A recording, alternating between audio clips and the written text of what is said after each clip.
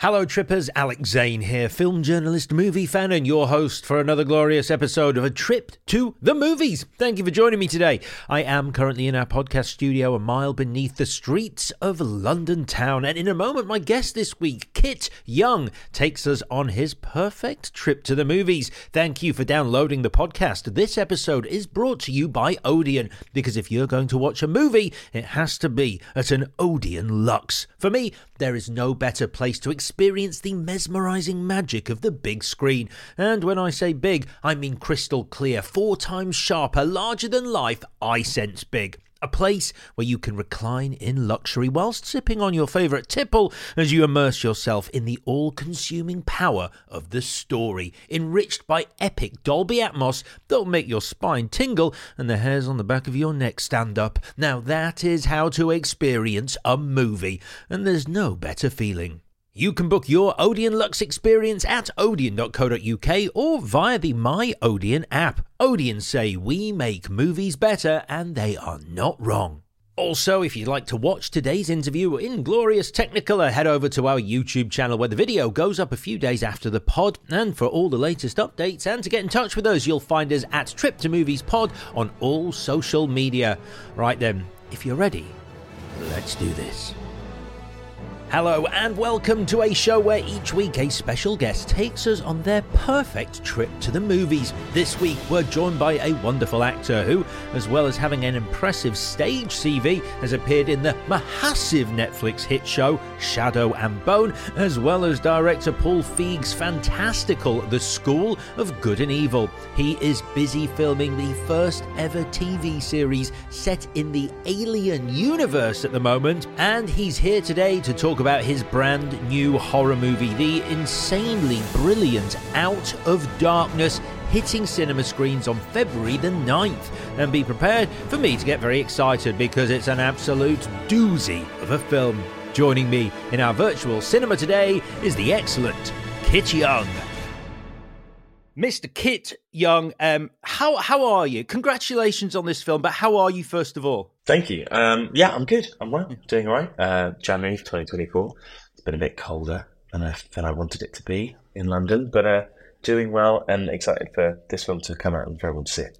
I bet you are. Do you not like the cold? I'm going to be completely straight with you. This is my favourite time of year because when a lot of your career is based around sitting inside watching movies, you don't get FOMO. That's all right, actually. No, that's not too bad. Yeah, I think I'm all right with the cold. I think I find January has that feeling of like it's the same as December, but without all the kind of festivities. So it's just cold, and you just have to deal with it. I think there's a bit of that. I get you. No, I get you. Yeah. What we're saying is, if it's going to be cold, you have to base an annual festival around the temperature. Yes. Yeah. Yes. Yeah. Perfect. I thought that was clear. I thought we were all on the same page, but apparently not. No, I mean, it's out there now. So I imagine change is already afoot in the higher echelons of power in this country. So the movie, man, wow. What's an effing movie? How good is this film? I mean, I think it's great. I think I had such a great time making it, and I was really excited to see what it was going to turn out like. Because it's the kind of film I think when you shoot it, you still don't really know what it's going to be. Or it's harder for you to kind of really gauge. And so I remember the first time I saw it, I was like, oh.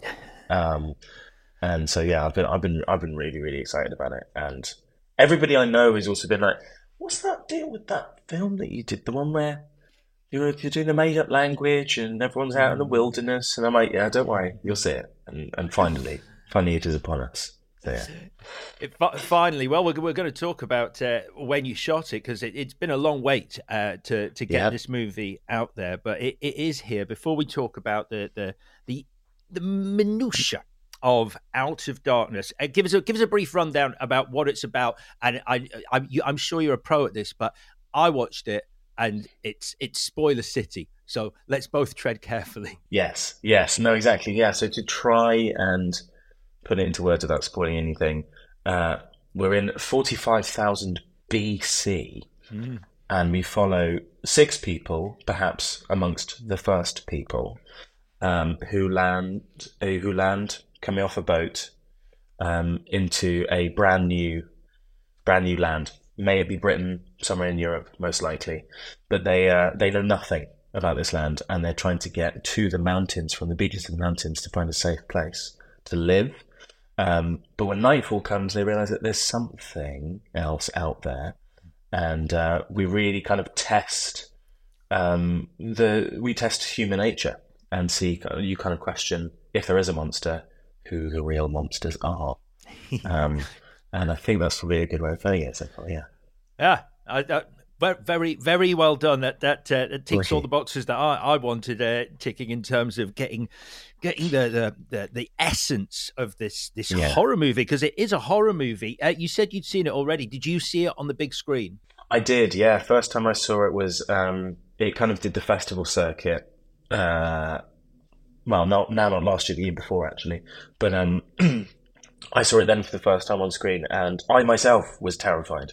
Like, full confession, I'm not a massive horror buff.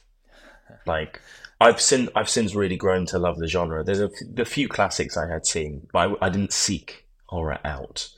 And then after signing on to do the film, I questioned a lot, like, why am I doing this to myself? But I then became like fascinated with kind of everything within horror, and how the story works and why you make certain creative decisions and so on and so forth. But I was gripping my seat, knowing what was going to happen, but still kind of being like, I don't think I want to see this. I don't think I want to see this. But then kind of being blown away, because I think it's really, really vivid, and I think you're thrown into the center of it, and you can't escape. There's nowhere to run. Yeah, vivid, thrown into the center. Yeah, transportive, immersive. I imagine watching it on the big screen as you did. Unfortunately, I didn't get to see it on the big screen, but the vistas, the landscape, the smallness of this band of characters in this vast unknown. It really, even on my TV, I was just like, whoa, this is taking me somewhere, which I love about a film. Tell me about Andrew Cumming, the director, who's it's hard to believe this is his debut feature. What was your first conversation with him? So I initially remember sending in a tape, and so this is you mentioned earlier, this is a while ago. This was 2020, so nothing in film is happening, and then I got sent the script through to tape, and honestly, it's the first screenplay I've read beginning to end without putting it down at all. I was like, oh, there's something really going on here. And then I did the tape, sent it through, and then they asked me to kind of come back in for it and do it again. And it was only then that they then sprung it on me. Oh, by the way, there will be a made-up language. Like, because I just read it in English and was like, this is cool. Wait, so the original script that you got was in English? Yeah, was completely in English. And then they went, I guess they kind of trimmed down who they were looking at, and then they and potentially, they're only so far through the process of creating the language, and then it was at the final recall I met Andrew, and it was like the first in-person meeting that anyone had had for years. And I remember my agent being like, if this thing goes ahead, the only film that anybody knows that is shooting is The Batman, which also dates it for us now.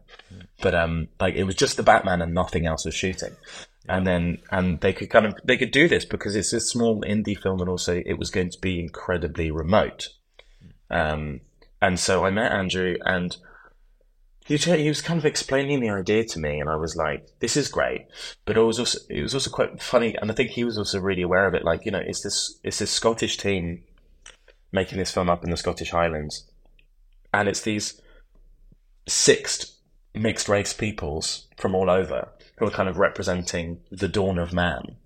And he was like, yeah, I'm this kind of Scottish white dude who's going to like do this thing about the beginning of time and destroy everyone. And I was like, dude, whatever your plan is, I'm in.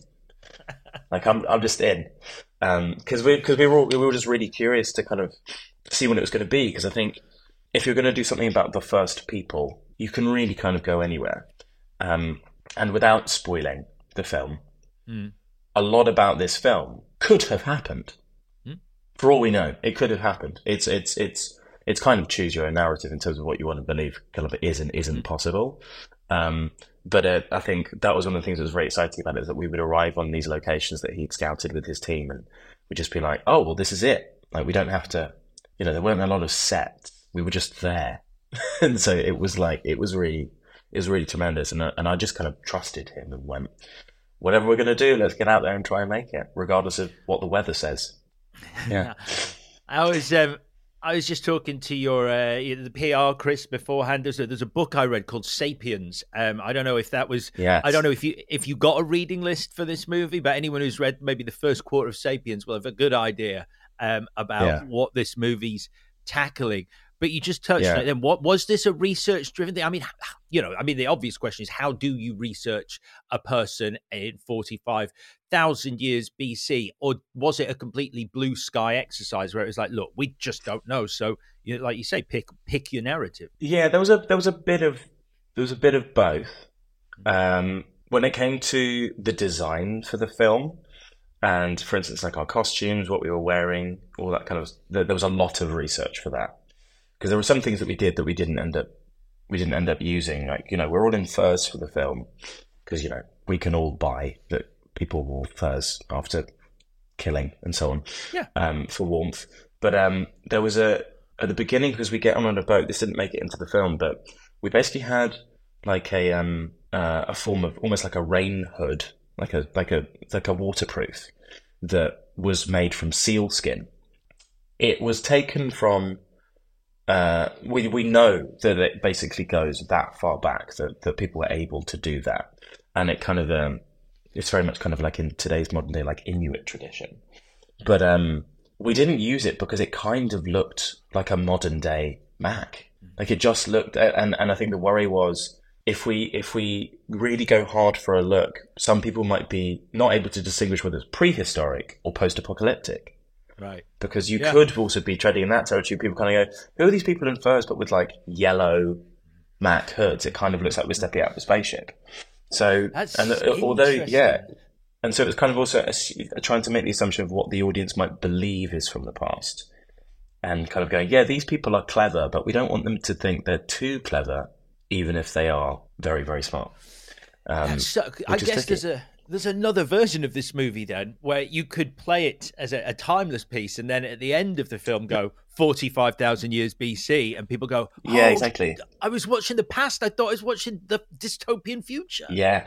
I think one of the things that actually Andrew, our director, was really worried about was that like you'd get to the end of the film and then it would pan away, and then so you'd just see a skyscraper in the background, and you'd be like, I'm not sure. But to be honest, a lot of it is up for interpretation. People can really, they really can infer what they like on it, because I think the characters themselves are also so. You naturally, when you watch an ensemble cast of something, you naturally choose one to identify with more than others, and kind of go, oh, if I were in this situation, I'd be that one. But I think, we really kind of test that a bit, because it might well be that the person that you most back actually then turns around and does something despicable or meets a very awful end. So I think it's really interesting in that way. I mean, it is, as much as there is an external horror in the film, there is very much the internal horror of this group dynamic. You said you're not a fan of horror. When I use comparisons for a film, in this instance, I'm using them as a massive compliment, because I think that these are both movies that people go, cool. There are elements of Predator in there, and you're like, oh ho ho. There is certainly a Blair Witch vibe. I'm not saying it was influenced by these films. I'm saying like there are moments in it that you go, oh, and the Blair Witch thing, the noises in the woods when you are trapped in those woods with the group and something is in the forest. Like famously, like the filmmakers behind the Blair Witch literally sort of hid in the middle of the night and played tricks on the cast to try and generate that fear. What was your story? That was the interesting thing. So those references kind of both really work, I think. And another one of Andrew's influences with the original Alien, just because so much of it is about like the characters at the center not knowing what the thing is, and the thing also as a great reference point. But I think they didn't quite play tricks on us. I think they were worried that they were putting us through too much, because we were constantly. I mean, I think so. Me and a couple of others, like we just never got a break. We're just running and running and running, and constantly at like number 10 in terms of like panic levels. I remember when I came back and had to do all the replacement, like the ADR for the film, and basically almost having it hyperventilating because you're just constantly stressed. But like more than half the film almost is set at night, or about half the film is set at night. And for us to kind of be true to it, there were a lot of times where basically our light source was the fire that we'd made or the moon, and sometimes just the moon, which was particularly tricky. I remember there was a scene that I had with Chuku, who plays Adem, the leader of the group, plays my older brother. Early in the film, he grabs like a flaming torch and charges out of the camp, and I chase after him, begging him to stay. Because I'm like, if we all get split up, we'll die. And it was on this huge hill, and we had like horizontal rain that you can't really even pick up on camera that was rain. We looked quite dry, but it was very intense conditions. The camera operator and the grip behind him were kind of mud sliding down the hill because it was all kind of steady cam. So he's running backwards. Chuku's chasing him. And then I'm running where the light used to be because Chuku's running with the torch. So there'd be times when we'd be shouting at each other from the dark. They'd be like, Kit, we can't see you. And I'm like, well, I can't see shit. Like, we'd all be like screaming in the dark, hoping for the best. And so I think the main thing was just making sure that people didn't get lost. We had one of our actors in particular, Arno, who plays Odal, who's like the elder in the group. He often liked to kind of slightly play tricks on people. And so often he would just like, especially when we're in the woods, because the shooting in the woods is actually really interesting. Even in the light, you'd often have to wrap earlier in the day because you lose light quicker once you're in the thick of the woods. So you actually just can't see as much as you think you can, even if it's 2 p.m. But Arno would just drift off into the woods if he wasn't being used. And then he'd come back in about half an hour. And you'd assume that he'd probably gone off to the loo or gone off to find something. But when he'd come back, you'd always be like, "Oh my God, where have you been?" And so, yeah, the crew were actually the safest ones. I think we were probably the liabilities, most likely.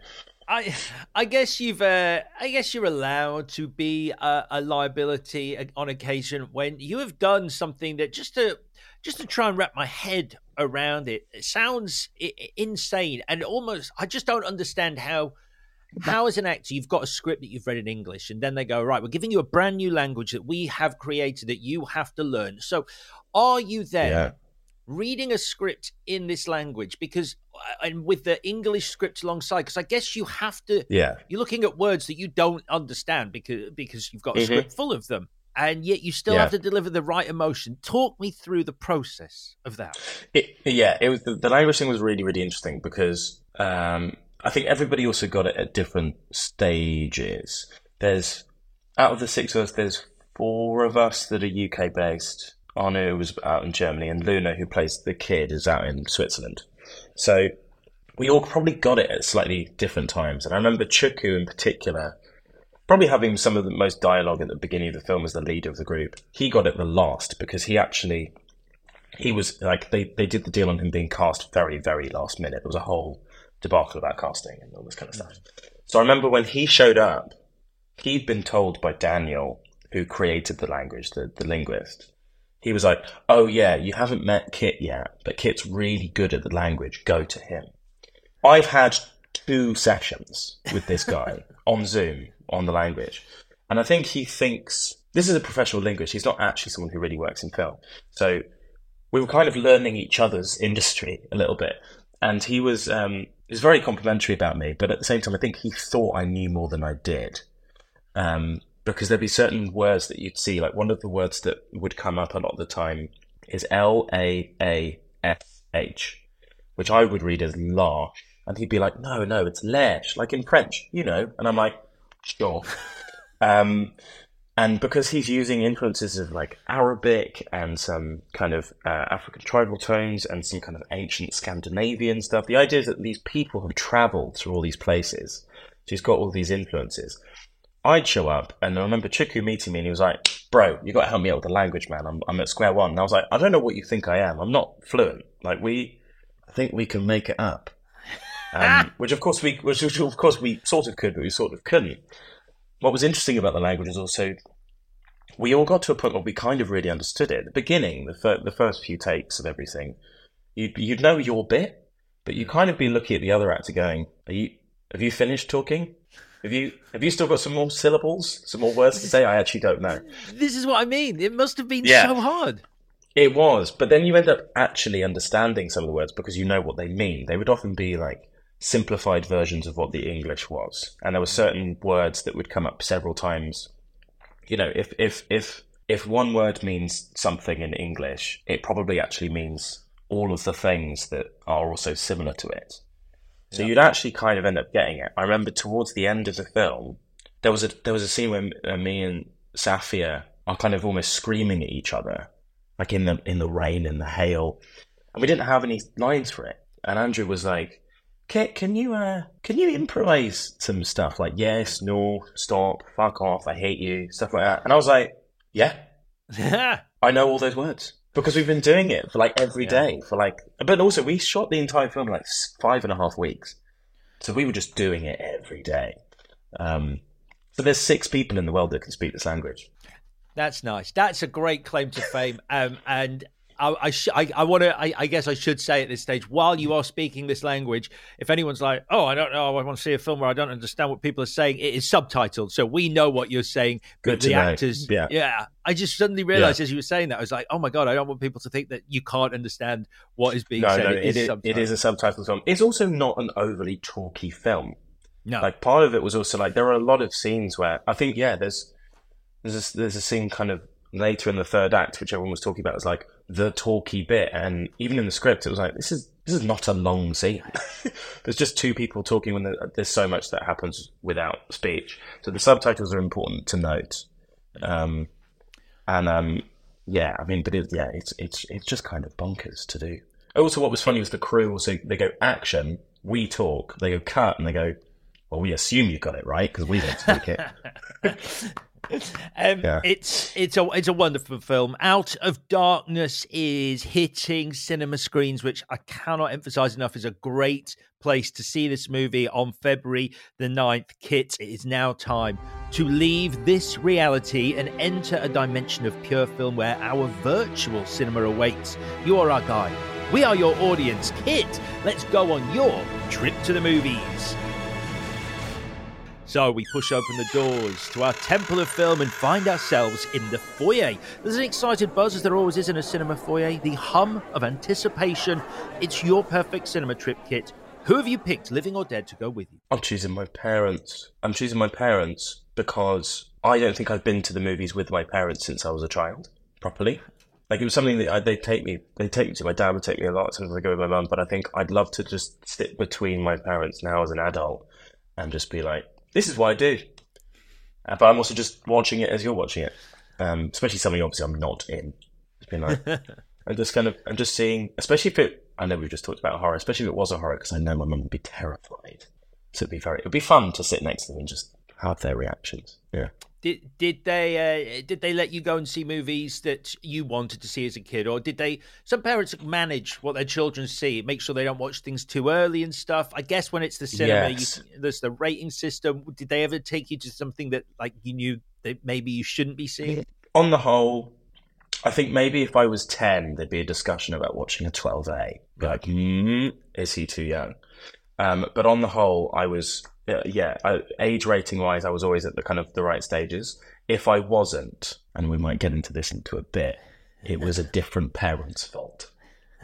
You know, when you go with your friend, yep, you go with your friend and their parents, and like, if I came back a scarred child, there would be words. Yeah, I had that experience. Yeah, my mum let me and my friend watch Aliens. This was on VHS, and his mum was not happy. With that, but we're up in a whole new ballpark now, which is if you're watching it at home, that's a whole other thing. Because also you can just do it off to go to sleep. You know, you just kind of go, "Ooh, Terminator."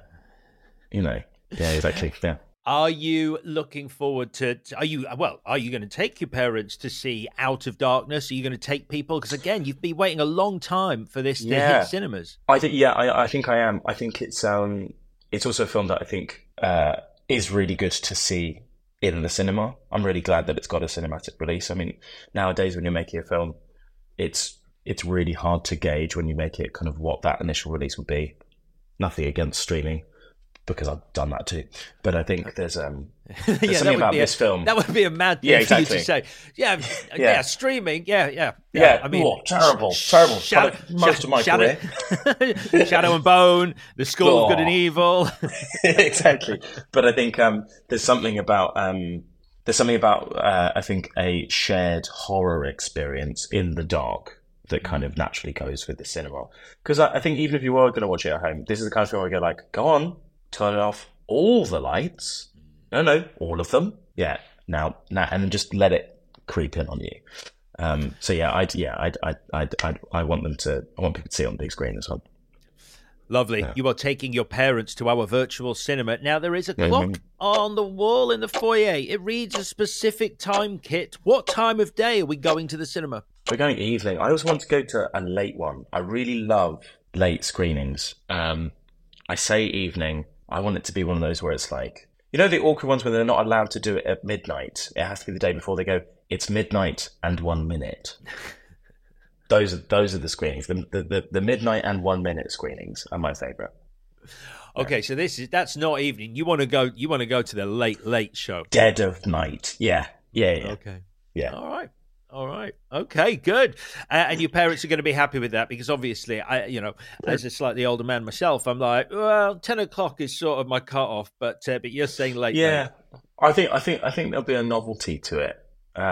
It's also like, I don't typically go to the cinema and have a hard drink, but I think when you do it, then it's kind of like, let's get a beer or a glass of wine and sit there, and then it's interesting. You come out at 3 and you probably see everybody coming out of bars, and you kind of go, we've just been to the movies. It just feels like a slightly different vibe.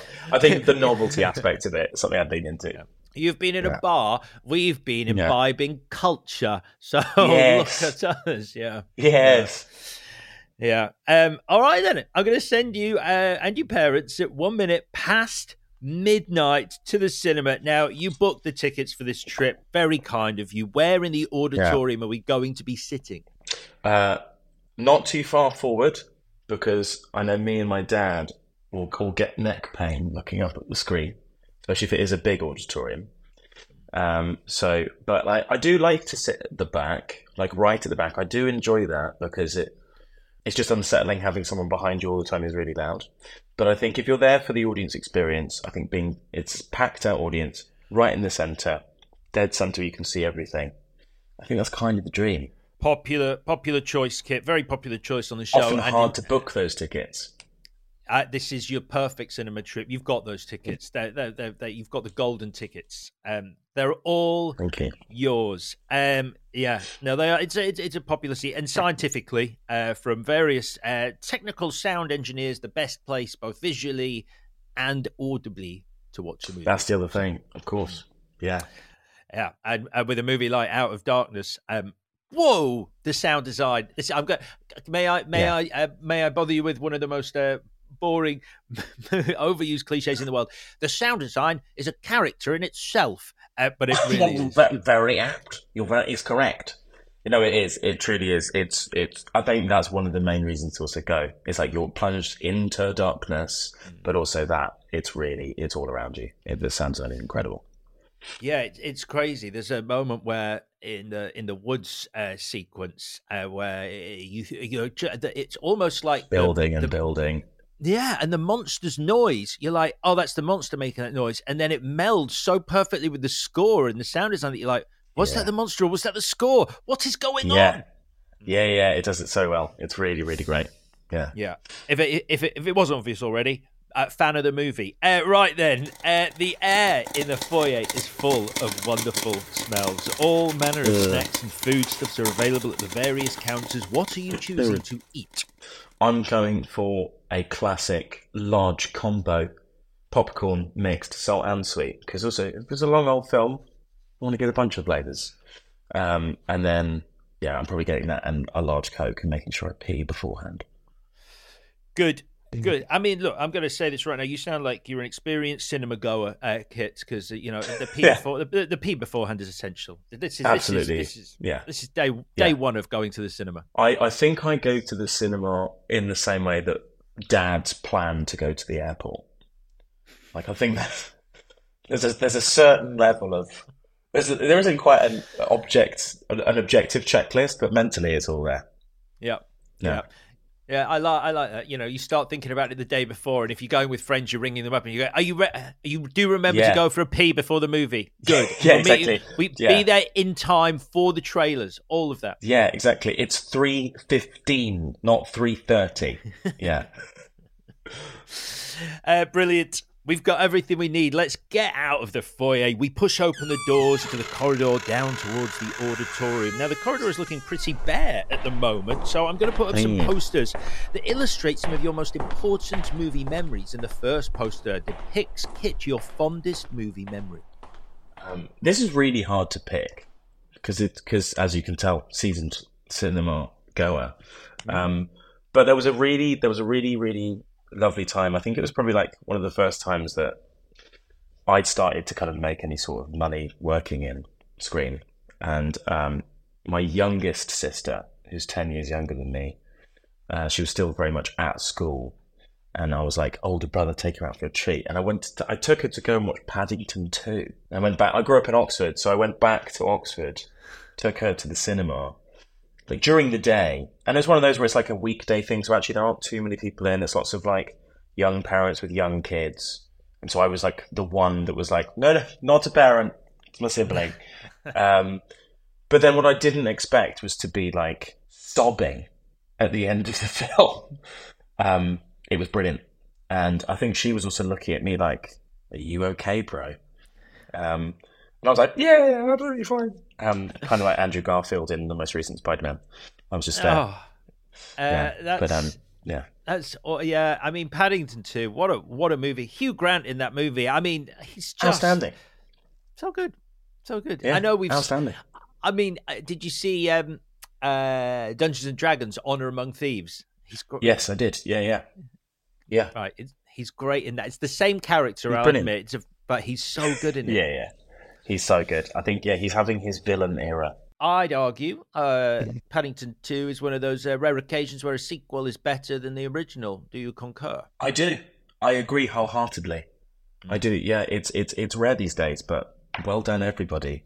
It's brilliant. And I'm excited for the third, which is, rumour has it, still on its way. Yeah. Yes.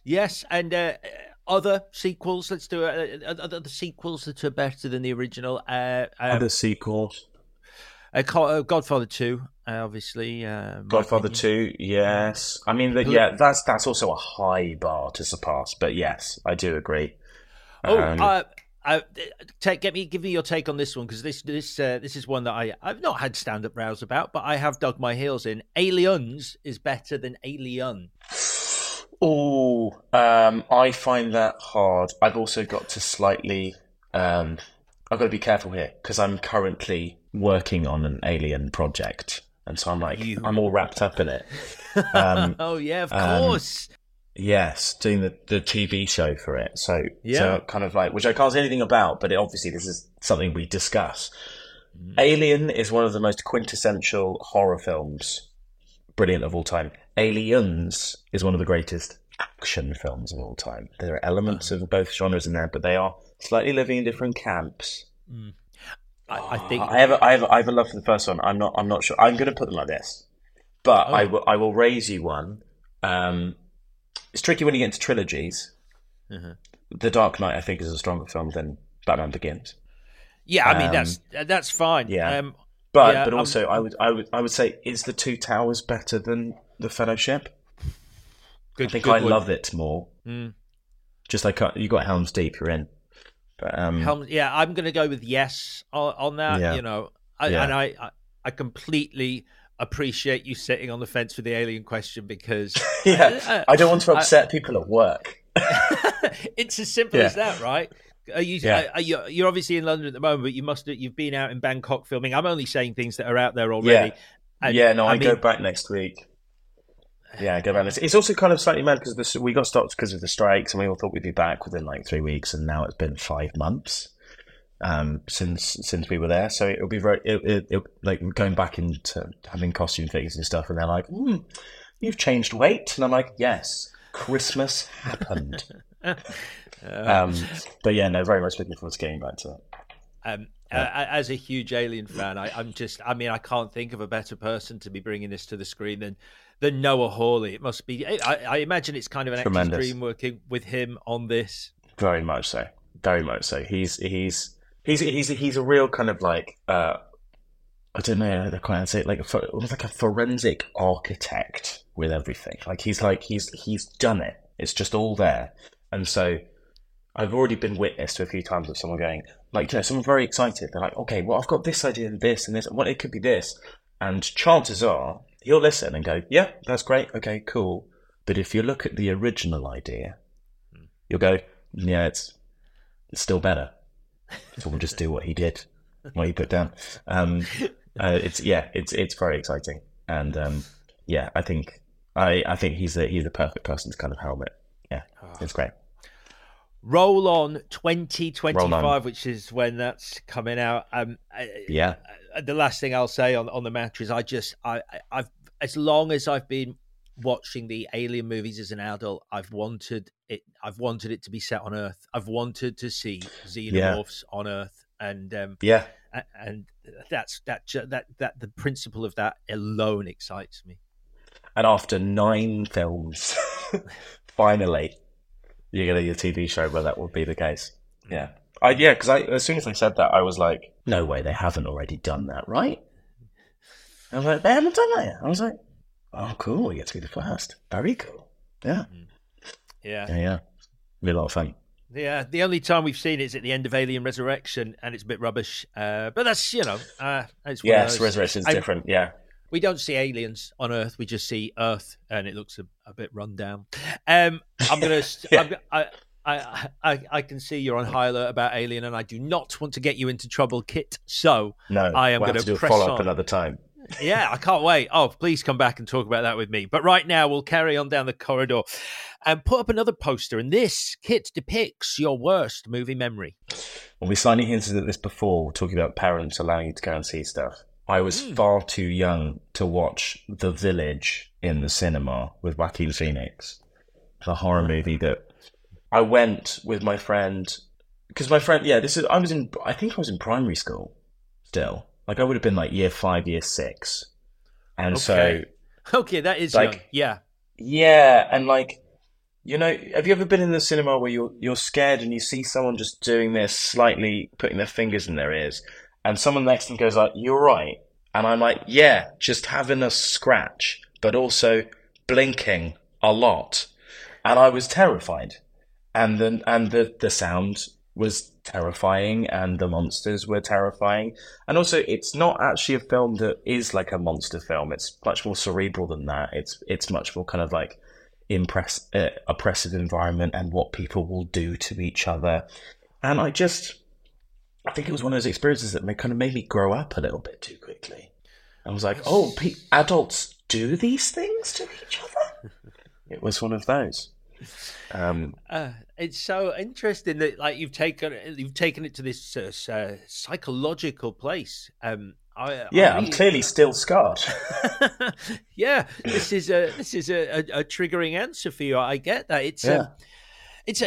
I mean, your analysis of it though is interesting because it is a movie that it almost was quite prescient in so much as it predicted the future of the way the world has kind of become, and not in the best way. You've got a group of people that just exist in their echo chamber and just it basically saw what the internet was going to become with just people and the algorithm going, here's more of the same. Don't look over there. Stay in here. It's The Village. Yeah.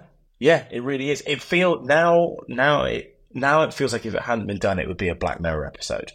It's kind of you can now go back, and I think especially with horror, you can kind of go back and have a look. And so many horror films are basically morality stories. You kind of if that person does a bad thing, they're probably going to get got. But you can go back and look at stuff, and you kind of go wow, you said all these things that now we're just living with. with the internet, and it makes it even scarier, really. But yeah, The Village. Right.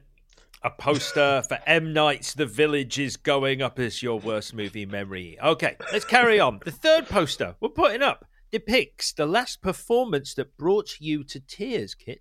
Yeah, and it's Brendan Fraser in The Whale. I was pretty late to the party, having seen it. I'd also recently just met him. Oh wow! I'd met him. I was doing a Comic-Con for Shadow and Bone, and he was there. It was quite an amazing one. It was out in New York, and it was also like the reunion for Christopher Lloyd and Michael J. Fox, like the first time I've seen together in a long time. It blew me away.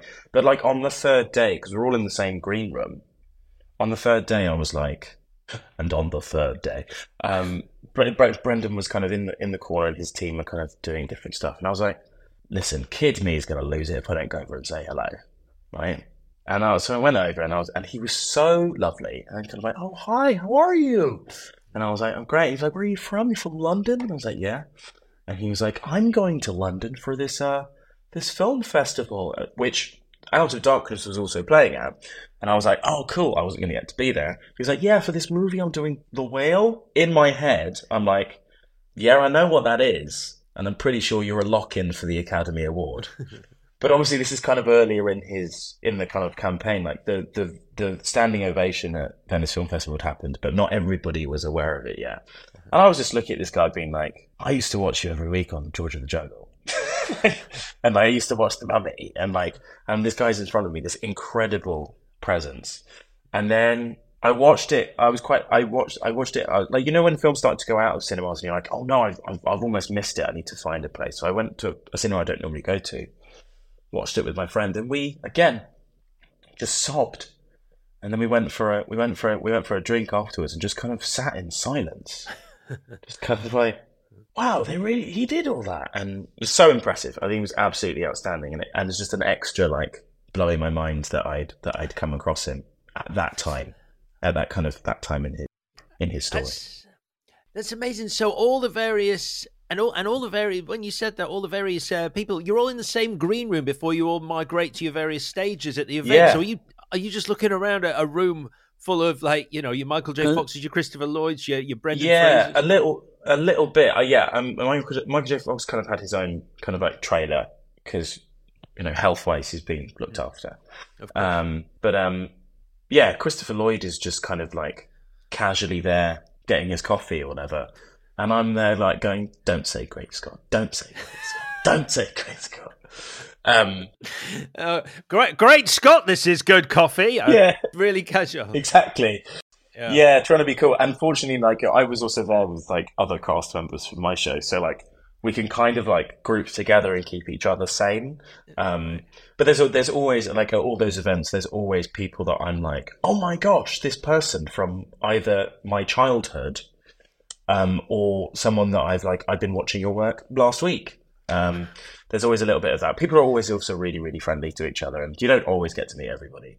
But I remember like the first con I did, and they were like, they're really excited you're here. And I was like, really? I don't really know what this is. And then I walk out, and next to me, then following table, on one side of me was Christopher Eccleston. So there was all the Doctor Who fandom. And I was like, well, I can't compete with that. Yeah. And I was like, my show's been out for like 5 months, and no one's going to know who I am. On the other side of me is William Shatner. And I was like, you got all the Trekkies. And I'm like, it's not fair that you put me in the middle of those two. That was just not cool. And then like George Takei walks out and like has a little hug with William Shatner, and I'm just here like, why have I got a table? I should be in the queue. I should just be like, I'm stunned that this is happening. So yeah, it's a very kind of interesting, bizarre crossover thing that can happen, which I'm very grateful for, because I've got to meet Brendan Fraser and all those other guys. Oh, and Shadow and Bone fans are not a small number either, though. No joke. They're no joke. They're serious, and they are so wonderful and so lovely and so friendly. They also they really travel, and lots of people do from lots of fandoms. But I remember, like, a lot of the things I've done when you've met people in person have been in Europe. But you get people who come from all over. I was doing a one-man show at the end of last year, and on the first day I come out into the bar signing a couple of things here and there, and people were like, there was someone with a suitcase, and I was like, oh wow, I think you've travelled. Where have you come from? And they were like, Singapore, and I was like, to Finsbury Park in North London, really? Like, it really kind of blew my mind. But yeah, they really are the best. They are amazing. This is a really interesting question to ask of someone who's in a really popular series like Shadow and Bone, a massive IP, but who also, you're a prolific stage actor. When you get do you, and what's it like to get fans from Shadow and Bone come to see you in a play because they know they're going to see you in person, who might not necessarily get what the play is at all or ever have been to a play? Yeah, it's really interesting because like I've done a lot of theatre, but most of it I did before any sort of notoriety or being stopped in the street for anything, right? So it's kind of pre-Shadow and Bone, which was really the inciting incident. Good. One for the script writers out there, everyone. There you go. It was very interesting doing this show, which was really the first kind of play I've done since then. And it's a one-man show. So also all the promo stuff for it is just pictures of me. So people come. It was also a magic show. It's a whole story. But like, I'm now a magician also, apparently. But for real. For like, you actually are a magician, or you were playing magician, or can you do magic? Can you do magic now? Yeah. I was taught magic, and now I can do magic. Yeah. What? So stay tuned. Yeah, a very, very lucky turn of events.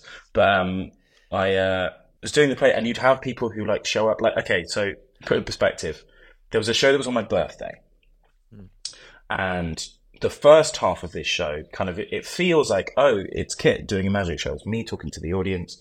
It's very kind of like there's no forethought. You can't really tell that it's a play or that there's a narrative. It just feels like, oh, Kit's bringing us in, and it's all comfortable to be here. Then the second half suddenly gets very dark, and the narrative comes through, it becomes a revenge story, and it gets very, very dark very, very quickly. And you realise someone in the audience is going to die, and he's going to kill them. So you know it's bleak. But I come on for Act 2 on my birthday, and it's very sombre, and there's a single spotlight, and I turn it into the audience, and I can see 70% of the audience in the interval have gone away and put on party hats, because it's my birthday in life. And they're all the Shadow and Bone fans that have gone, we booked specifically to be here on Kit's birthday.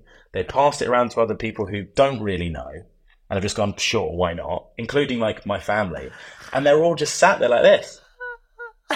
On multicolored party hats. And I'm there like, I'm about to do a monologue about how a member of my family has killed themselves, like really bleak stuff.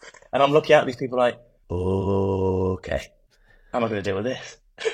And they're also using volunteers and going, you in the blue party hat, come on stage. Like, it was a unique experience because it's like you have to also reconcile why they're there as well as the people who've just come to see a show. Very, very bizarre new territory for me. Yeah. Hey, look, we should carry on down the corridor and put up the fourth poster before we get to the auditorium itself. And this poster depicts, Kit, your unpopular movie opinion. Never watch a movie on your phone. Never do it. But movie trailers, you can. Yeah, that makes sense. So no, any movie. I mean, for example, I saw someone on a plane recently watching Avatar 2, Way of the Water. That must just be a blue screen. Avatar 2, that's blue people in blue water. If you can't distinguish what's going on. I mean, listen, if you've seen it a bunch of times before, I'll give you a pass. If you've seen it a bunch of times. But for instance, I've got you on my iPad now. Right. I will watch a film on my iPad. It's a big enough screen. But my phone, I feel like my eyes are bigger than this. Obviously they're not, but I feel like they are. It feels like I'm missing out, and also like the sound quality and so on and so forth.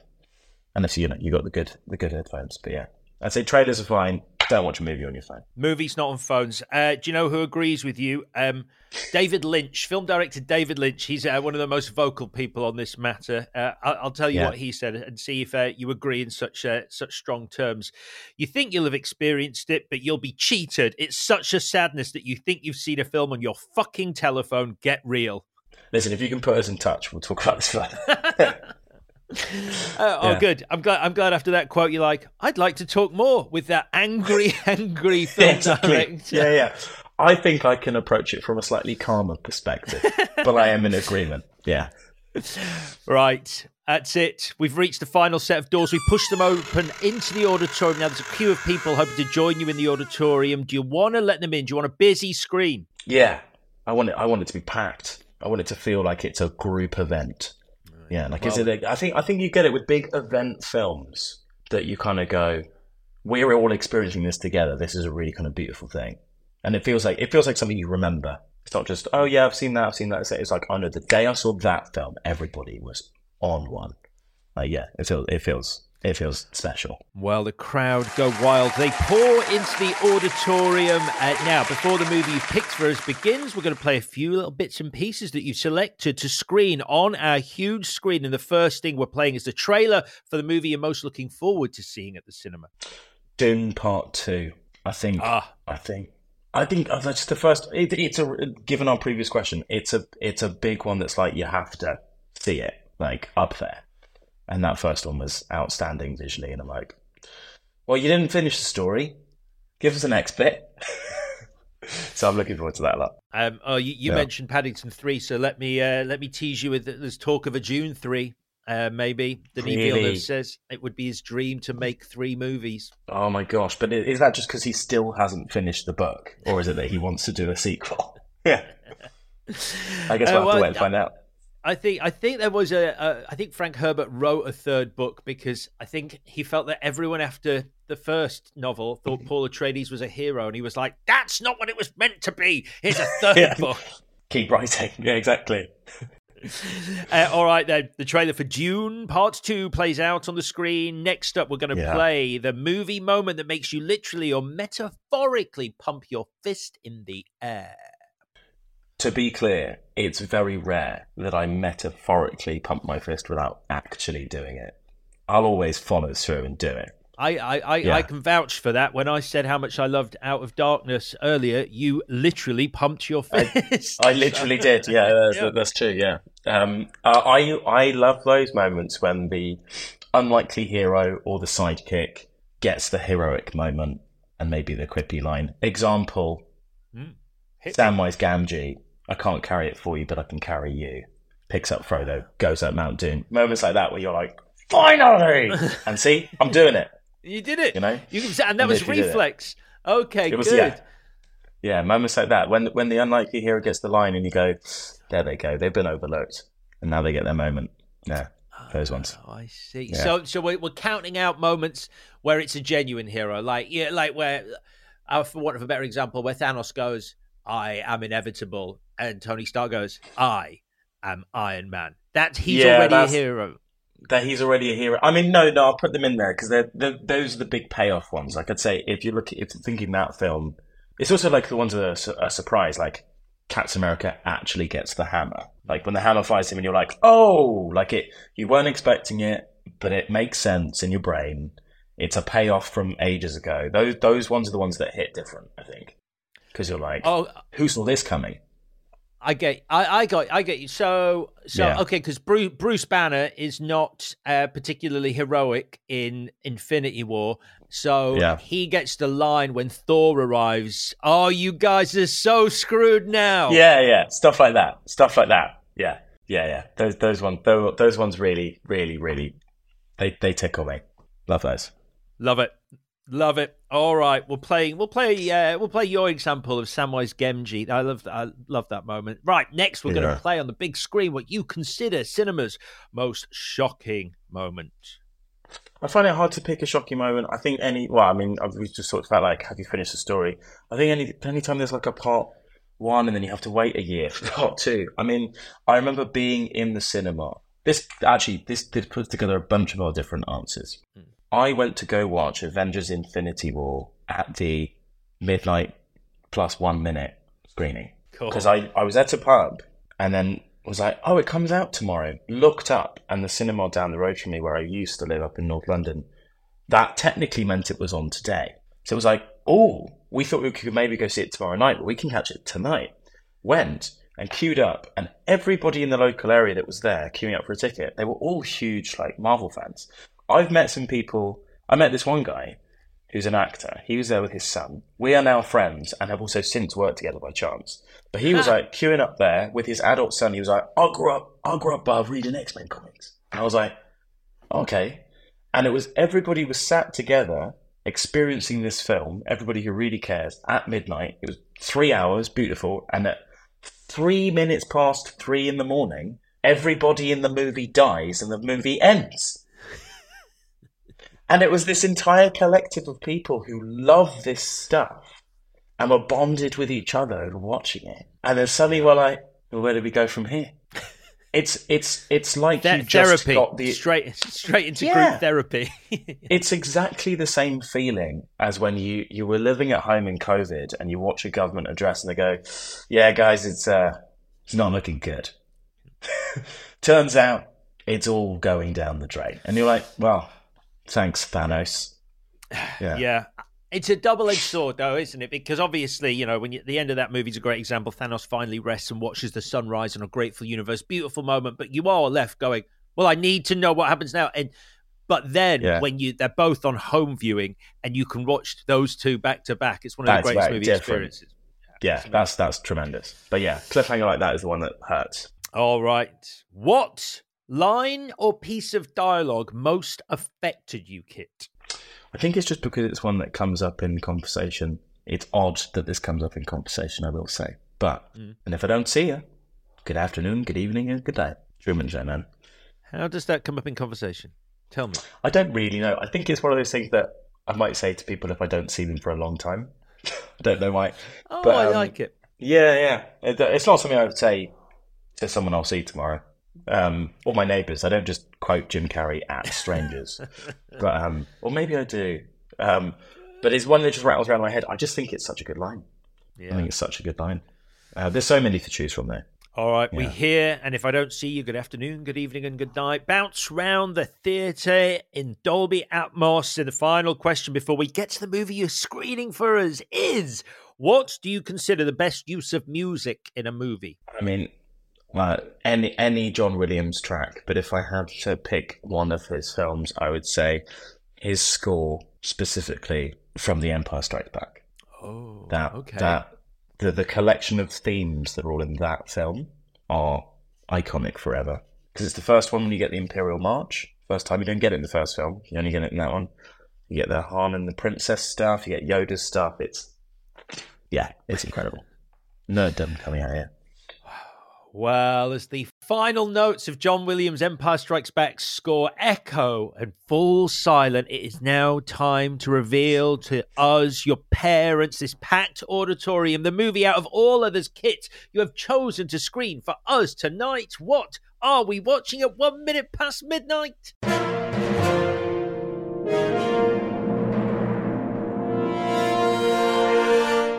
We're watching The Magnificent Seven.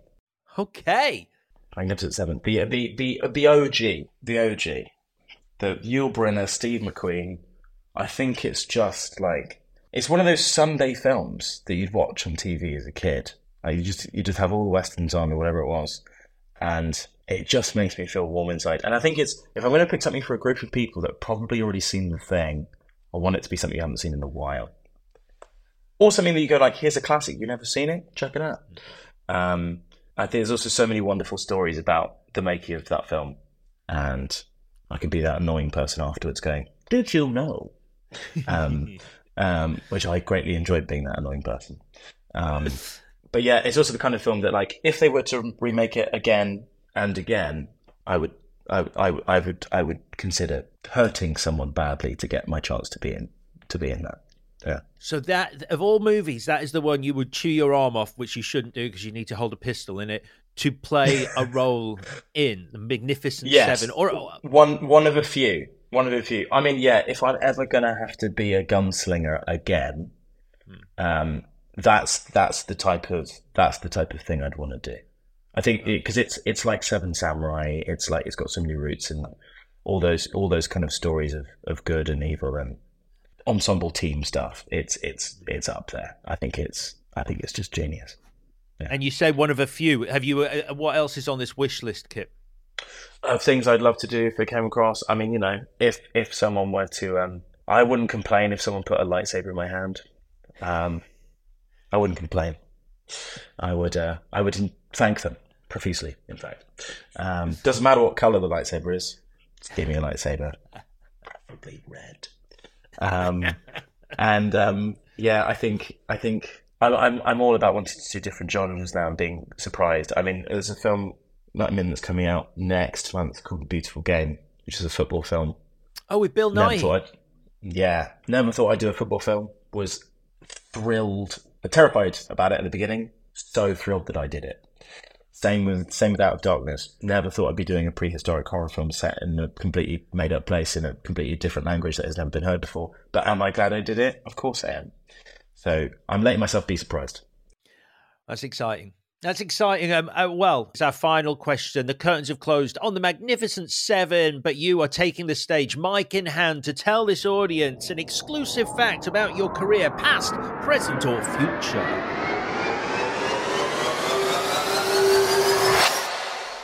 I'd just say I don't know about exclusive.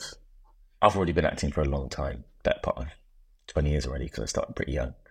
But I plan to do it for a very, very long time. There's no expiry date on this thing. So stay tuned.